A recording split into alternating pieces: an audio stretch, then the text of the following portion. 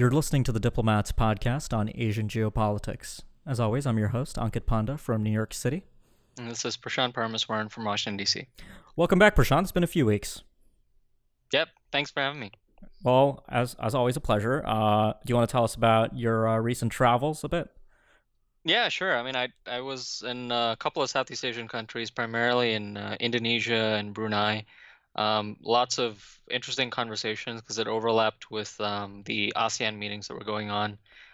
Some of them were on this notion of the Indo-Pacific. Others were related to the South China Sea, which I guess we're going to be talking about today too. Yeah, absolutely. So before we get into the South China Sea, actually, the Indo-Pacific thing is interesting. So has ASEAN kind of figured out what it thinks about the Indo-Pacific? Because I know the Indonesians have their own understanding of the Indo-Pacific and sort of the maritime fulcrum thinking. But has ASEAN as a whole sort of really grappled with this concept? Yeah, it continues to be one of these interesting curiosities because ASEAN's position kind of remains very ambivalent with respect to the Indo-Pacific. So the ASEAN documents that came out all made references to the fact that, we take note of the various visions for the Indo-Pacific, which essentially is a kind of reference to the fact that the United States is not the only country that's promoting this Indo-Pacific vision. The Indonesians, as you noted, are doing it.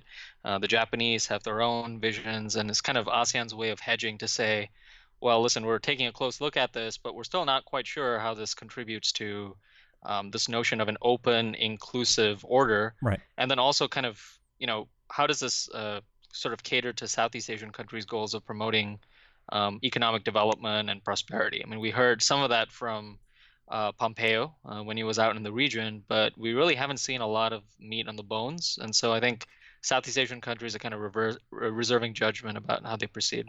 Right. Yeah, and like we talked about this a bit in the context of our podcast about the Shangri-La dialogue, but it was interesting to sort of hear India, Japan, and other countries, including Australia, sort of emphasize ASEAN centrality. And even Jim Mattis in the United States took note of the ASEAN centrality concerns and sort of making it clear that the Indo-Pacific concept doesn't seek to undermine ASEAN centrality necessarily. But I agree that, this is all still kind of fuzzy even after Pompeo's trip. But the thing I really want to talk to you about today is the South China Sea, which is a perennial favorite on the podcast. The first ever episode of this podcast was actually about the South China Sea, and here we are more than 4 years later still talking about it. But 4 years is actually pretty good in terms of how long, theoretically, talks have been going on the Code of Conduct for, I guess, more than 15 years now after the 2002 declaration on the conduct of parties in the South China Sea.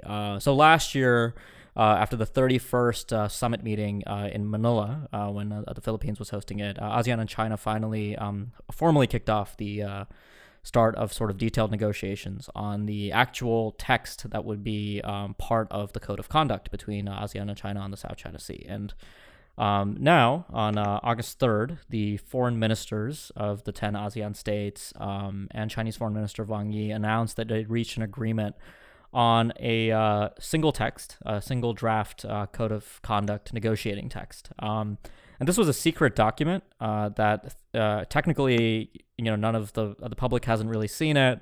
But luckily, the diplomat does have an extensive network of expertise, including Carl Thayer, who managed to get his hand on a leaked copy, and he wrote a really long piece for us about the specific proposals, sort of the inside baseball that led to this text coming out.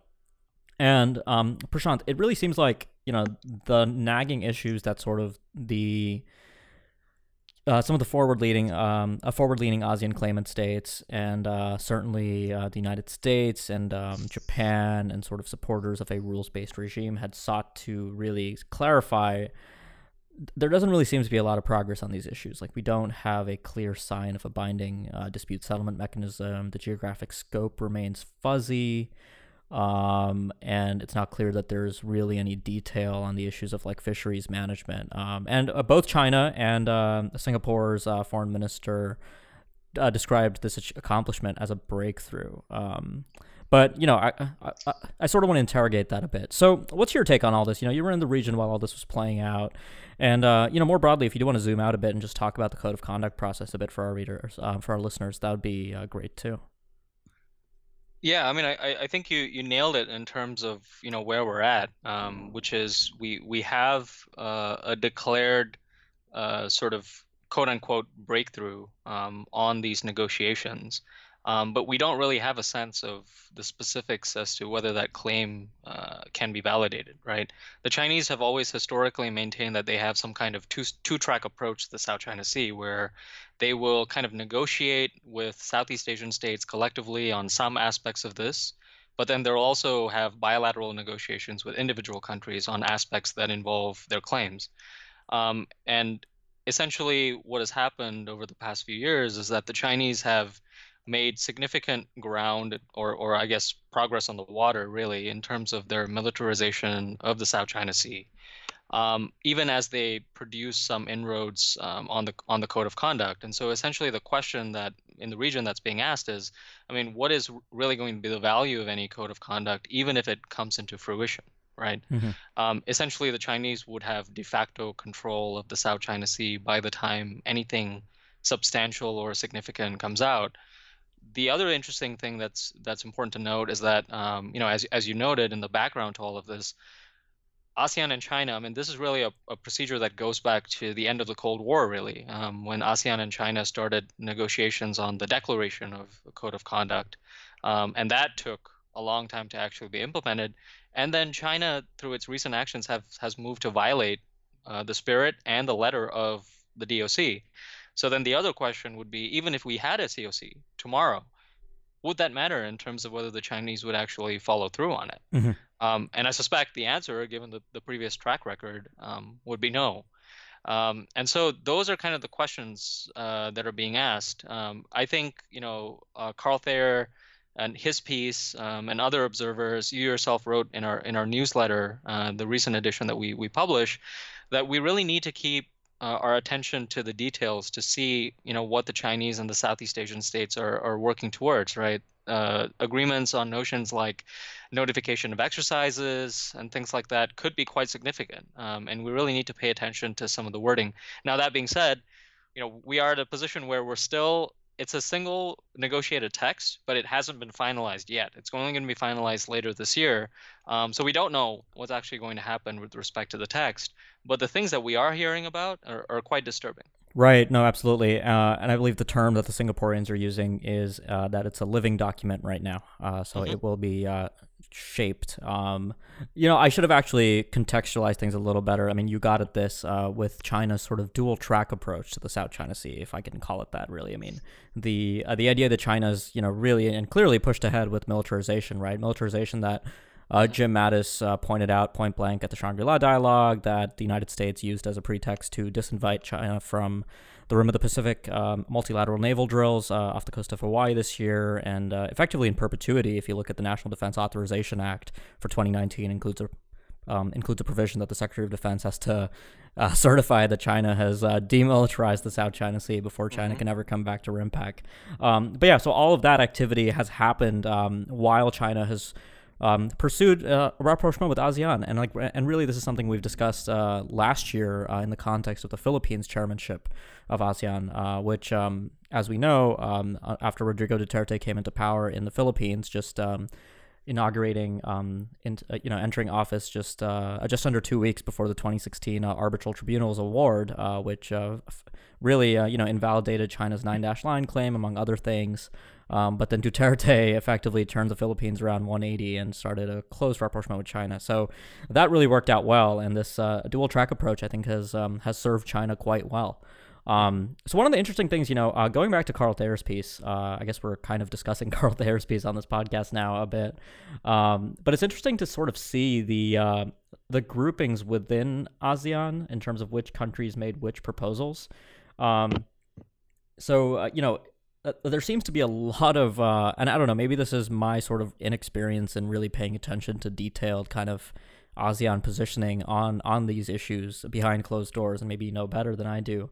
But I thought it was interesting that, for example, like Philippines, Indonesia, Singapore, the Philippines, Indonesia, and Singapore, and then China and Cambodia each proposed sort of, separate options on the idea of cooperation within the code of conduct, including kind of issues like maritime environmental protection. So I'm wondering, if this kind of fracturing within ASEAN is surprising at all, because we've always talked about the forward-leaning claimants which come and go. I mean, the Philippines once was the most forward-leaning claimant in the South China Sea, and now it's clearly no longer that. But I'm wondering if you had any sort of observations about what we saw in Thayer's report about the inside baseball here. Yeah, I mean, I think the key notion here, and you mentioned it too, is the relative comparison to where we were at, maybe 5 years ago relative to today. And the big significant shift within the intra-ASEAN dynamics is the fact that the Philippines has gone from being the most forward-leaning claimant in the South China Sea, and I guess you could call it a draw between the Philippines and Vietnam, um, to now the laggard on the South China Sea disputes, despite being the main claimant. And so it's very difficult for other Southeast Asian states to then say, well, even if the Philippines, that used to be this major forward-leaning claimant, is going to step back from its position, the Singaporeans somehow should have more of an interest in the South China Sea disputes. And the Chinese are very clever at, pointing to the fact that, Singapore, why are you getting in the way of this if the Philippines is not calling for it? That's one dynamic, and I think we've seen that with respect to other countries in Southeast Asia that are non-claimants. But then even within the claimants, that's changed the dynamic too. If the Philippines steps back, Vietnam, which is the other forward-leaning claimant in the South China Sea, has had to weaken its position a little bit. Right. So my prognosis of where this agreement is really heading, just based on what Carl Thayer's reported, the general cadence of the negotiations between China and ASEAN over the past year, is that we're sort of going to get a lowest common denominator agreement coming out of this that really favors Chinese interests. I don't see, the kind of things that Western scholars and South China Sea watchers talk about at Track 2 settings. The precise geographic scope, sort of being expansive enough, and the dispute settlement mechanisms being binding. All that stuff. I mean, it really doesn't seem like we're on a trajectory where that will make it into the final agreement. I don't know if you agree with that. No, I think so. And I think, we should, like I said, pay attention to the details and the specifics in terms of this code of conduct that as it's ongoing. But I think, speaking to this idea of, what the Chinese are doing, I think we should, not have any illusions of the fact that they're doing this in part to say, well, we're doing this militarization, but in an attempt to counter this notion that we're not engaging in confidence building measures. Okay, well, we're going to make some progress on the COC.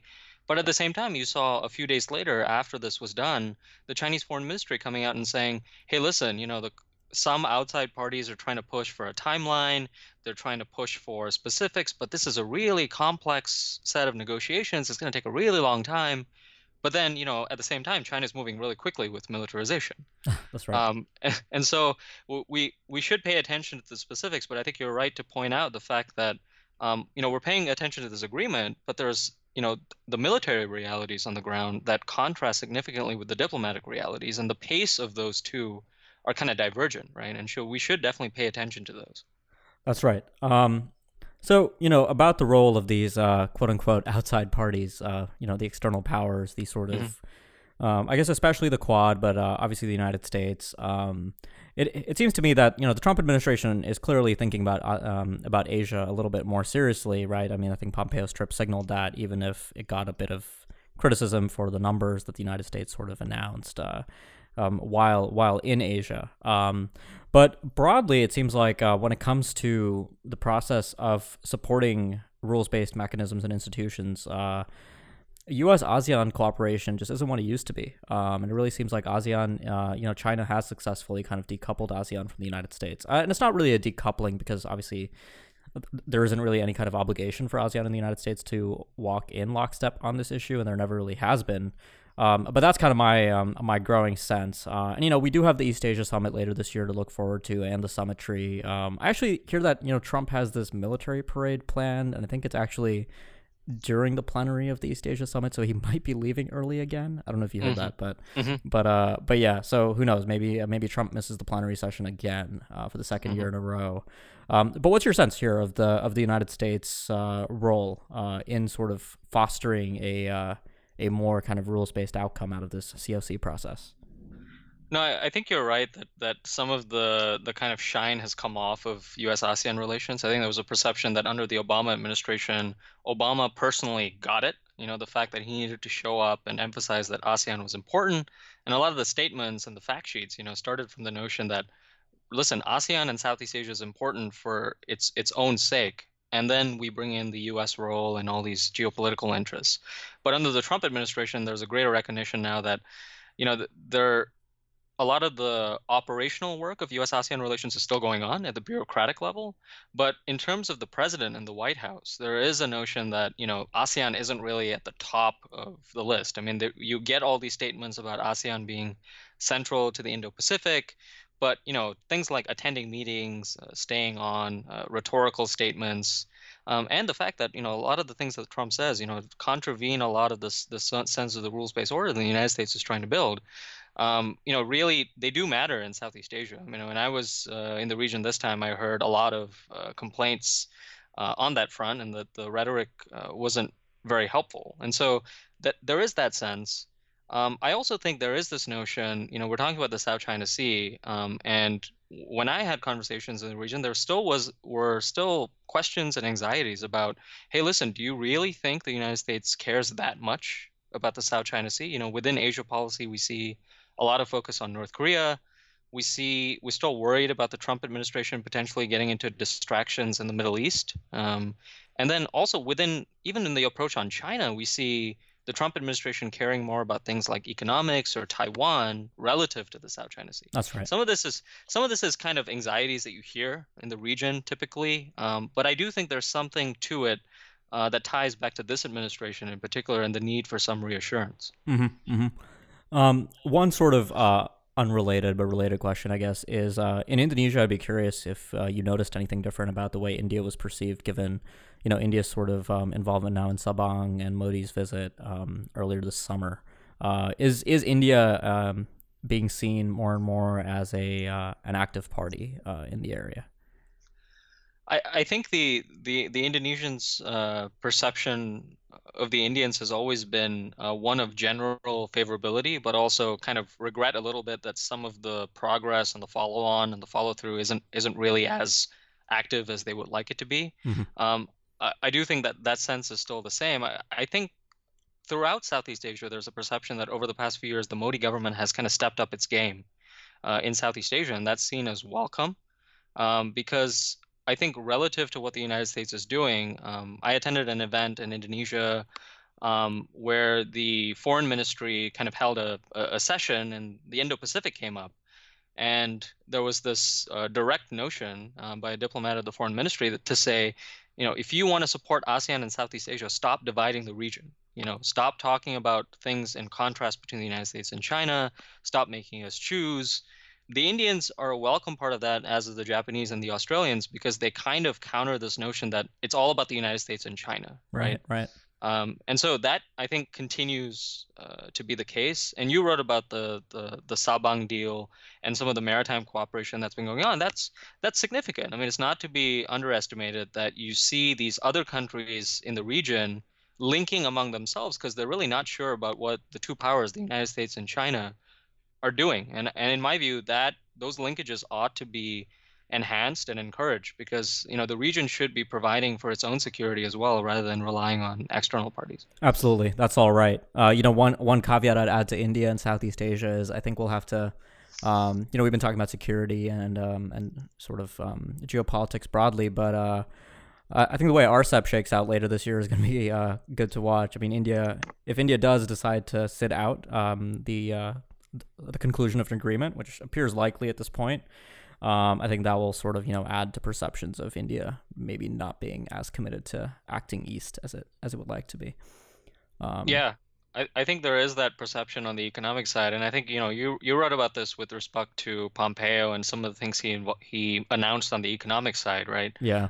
When I was in the region, I mean, the response was along the similar lines of what you wrote, which is this is all welcome, but at the same time, if we look at every single metric in every area of cooperation, we look at what the Chinese are doing, and then we compare it to what the United States and its allies doing, we're most encouraged by what the Japanese are doing, really. And the Australians are doing their part.